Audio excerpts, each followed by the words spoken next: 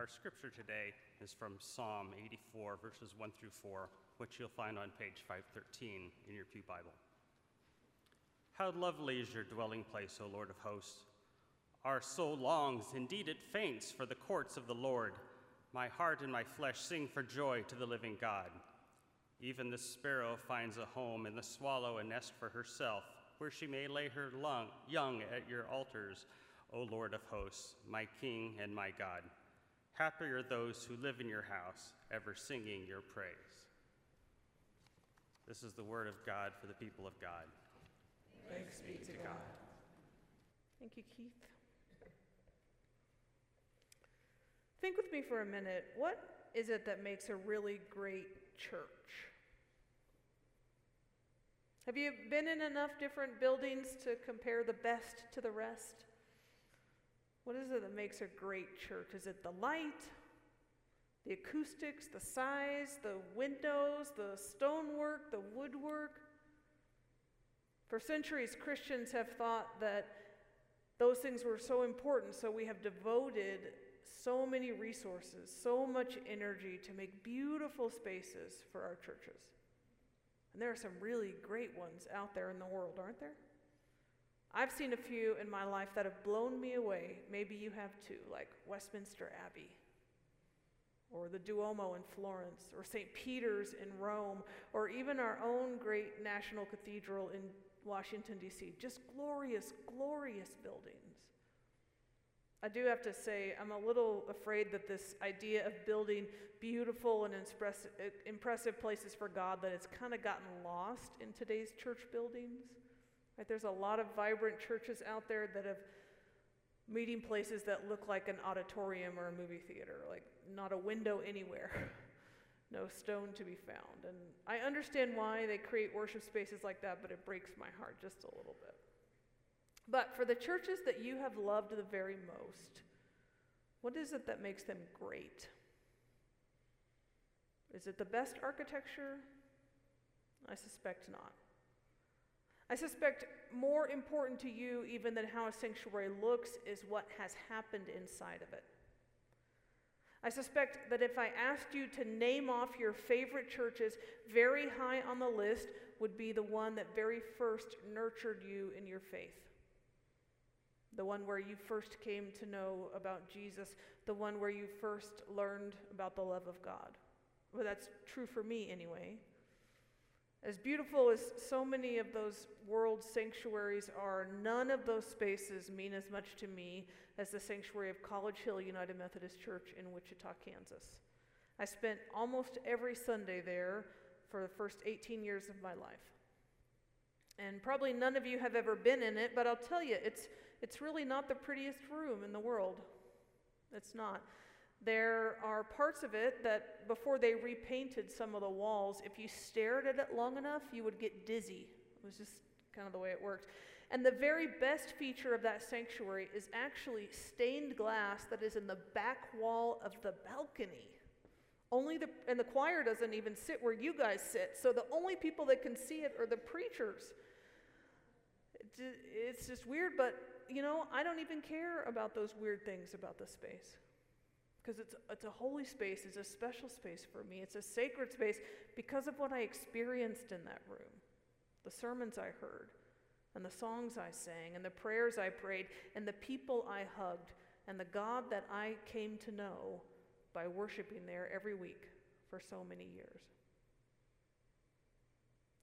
I feel something similar about the sanctuary at Trinity United Methodist Church in Hutchinson, Kansas, where I was first appointed an associate pastor. I love that room too because of the hundreds of God moments I shared with the congregation there. I love that pulpit because that's where I learned how to preach. And I know that many of you here at St. Paul's, you've been here a long time, and you all feel a great connection to the room that we now call the chapel. The one that's across the narthex there.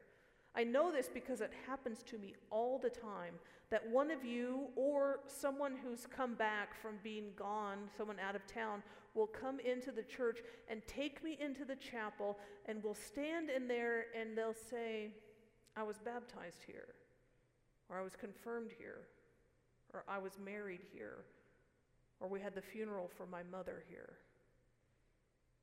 Many similar moments, of course, have happened right here in this room in the last 16 years since it was built. You have felt so many holy moments here, been filled with tears and with joy, brought so much of your life here, known the presence of God here, so that this sacred space is like any other place in the world. Together, we have seen that God is present right here.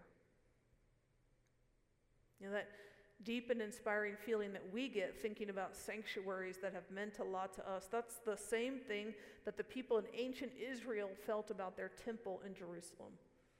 And their temple, it actually combined the grandeur of one of the fanciest churches that we can think of and this deep spiritual meaning that we think about in terms of our sanctuaries we've loved.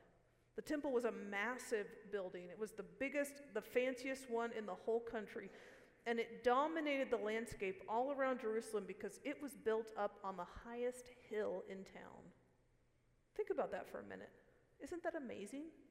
When they were planning out Jerusalem, they saw that best piece of real estate, and they didn't say, let's put the fortress up there. Or they didn't say, let's put the king's palace up there. No, they gave that best real estate, they gave it to God. So their place of worship was up on the highest hill, and you couldn't help but see it from pretty much anywhere in town. And that temple, that was understood to be the holiest place in all of ancient Israel. It was understood to be the place where God's presence dwelled. It held the Ark of the Covenant, which was God's throne on earth. And if you wanted to get in touch with God in ancient Israel, the temple in Jerusalem was the place to go. So people, they would make pilgrimage there. They would do it a lot. A couple times a year, they would travel to Jerusalem to worship at the temple for big festivals like Passover, but they would also come for personal reasons. They'd make a petition to God or to celebrate something wonderful happening in their life. So it happened so frequently that people would make pilgrimage to Jerusalem that we actually find specific songs written for pilgrims in the book of Psalms. Maybe you don't know this because we just read it as poetry, but the book of Psalms is actually a book of songs. It's a book of prayers. You know, songs work that way, don't they? They're prayers and songs at the same time. Book of Psalms, it has all kinds of songs in it. Songs of celebration and songs of lament and songs of thankfulness and songs of anger. There are songs written especially for kings, and there are songs written for pilgrims. And this Psalm 84 that Keith read part of today is one of those pilgrims' songs. So we imagine somebody walking to Jerusalem singing this song, singing about how excited they are to get to God's holy place, singing about how excited they are to worship, to be present in the temple. And so they sing, "How lovely is your dwelling place, O Lord of hosts. My soul longs, indeed it faints, for the courts of the Lord. Happy are those who live in your house, ever singing your praise." Anybody wake up on Sunday morning feeling that way about coming to St. Paul's? My heart and my flesh sing for joy to the living God. Is that what's in your head as you're getting ready for worship? I'm not going to ask you to raise your hand because I'm afraid no one would raise their hand. Our attitude about being in worship, I think, can be a little bit more mundane, even a little bit habitual. But for the pilgrims that were in ancient Israel, their excitement would have been building for days and days, and with all the people that were walking with them as they got closer and closer to the temple. They would have had a long and tiring trip, of course, carrying whatever they needed for multiple days. And just imagine when they first saw that temple up on the hill. The anticipation, how lovely is your dwelling place. My soul longs, indeed it faints, for the courts of the Lord. Now I do want to say, as much as the psalmist is so excited about going to the temple, and the temple is God's holy home, the Bible also makes it clear, of course, that God can be found anywhere, and God can be worshipped anywhere.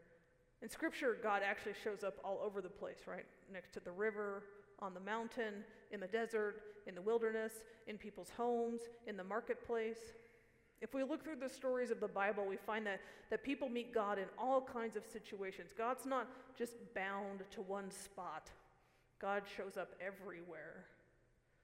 So when we hear that song of the pilgrim, that song to the temple, it's not that God can only be found in that special place, but it's rather that, as one commentator suggests, the experience of God in the temple, in that particular place, puts the pilgrim in touch with God's sovereignty in all places. It's because the pilgrim encounters God in the temple that the pilgrim remembers God can be found everywhere. And just like that's true for the scripture, it's true for us. There's not any place in this world without God's presence. God doesn't skip out on some parts of the world because they aren't beautiful enough, or they are too sinful, or they're too boring. God is everywhere. God is everywhere equally. We don't find God more present in church than someplace else. God simply is. But, we also need special places that help us get in touch with God. We need holy and beautiful places where we can know that we'll meet with God, and that's what church is. We come here to meet with God. We come here to experience and encounter God in a way that touches our hearts and transforms our minds. We meet God in this sanctuary, and that helps us see and know God everywhere that we go. Now, as much as I love a great sanctuary, and this is a great sanctuary, I know that ultimately the building is not what makes the church. There are beautiful buildings all over this country that are no longer used for worship, that are being repurposed into loft apartments or offices, or they're falling slowly into disrepair because the congregation inside of them slowly died away. What makes a church is not the building. What makes a church is, it's you. It's you. Your presence is what makes a church a church. Your showing up is what makes the church exist. Without your presence, this is just a big empty building. And when you come, that's when we have a church. Now, sometime in the last 160 years, most of you decided to become a member of St. Paul's United Methodist Church. Some of you, it was over 50 years ago. For some of you, it was in the last 12 months. Some of you haven't decided to become members yet, which is fine. Membership is not required to be a part of what we do here. We're glad to have you, member or not.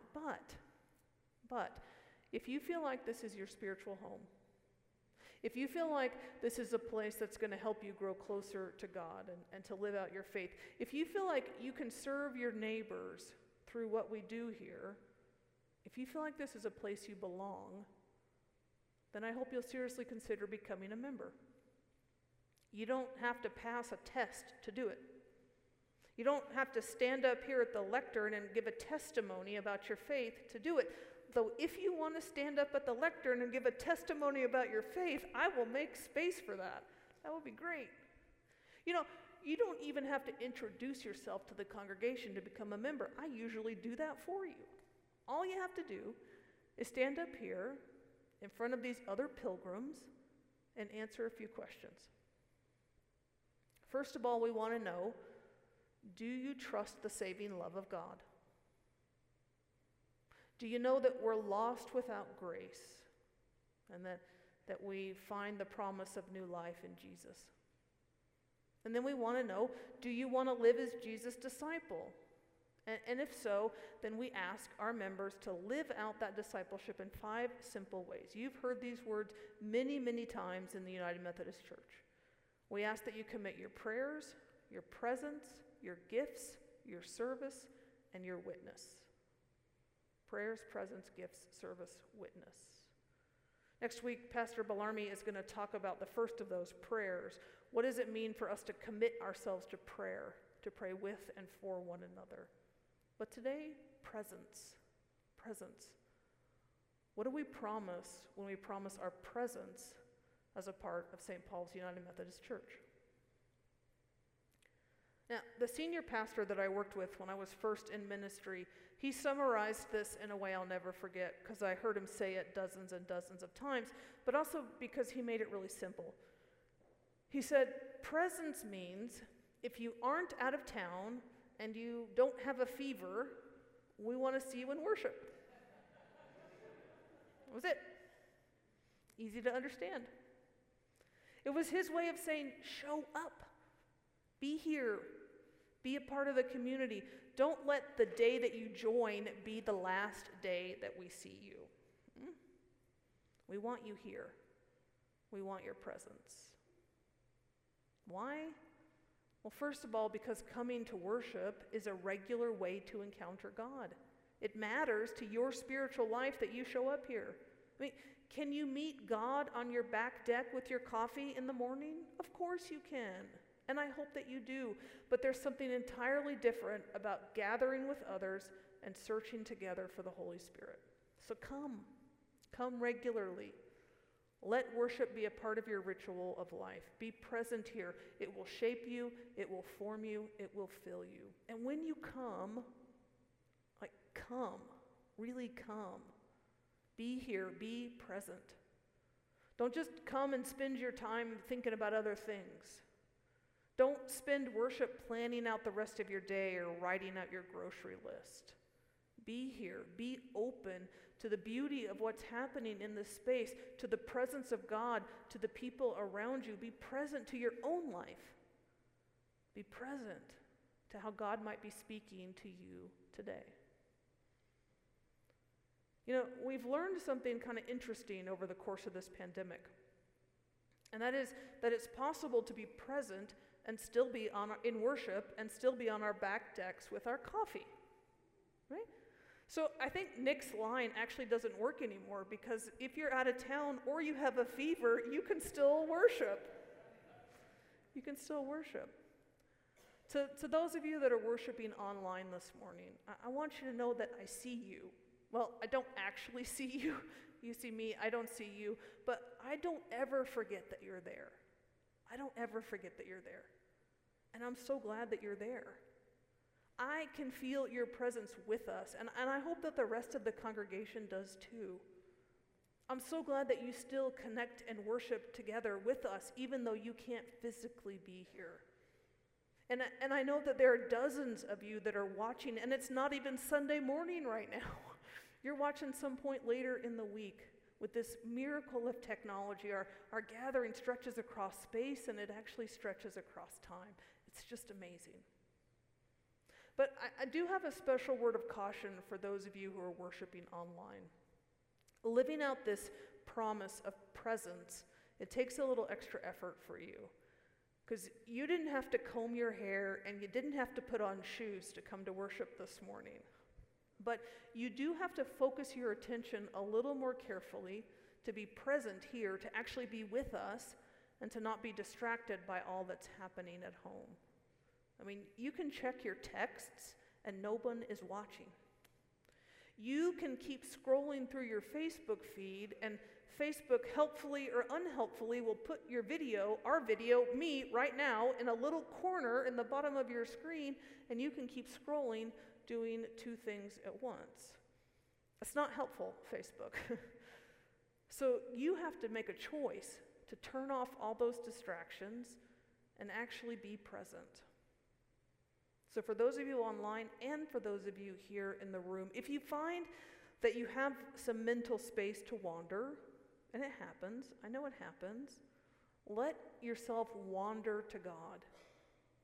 Let your mind wander to prayer.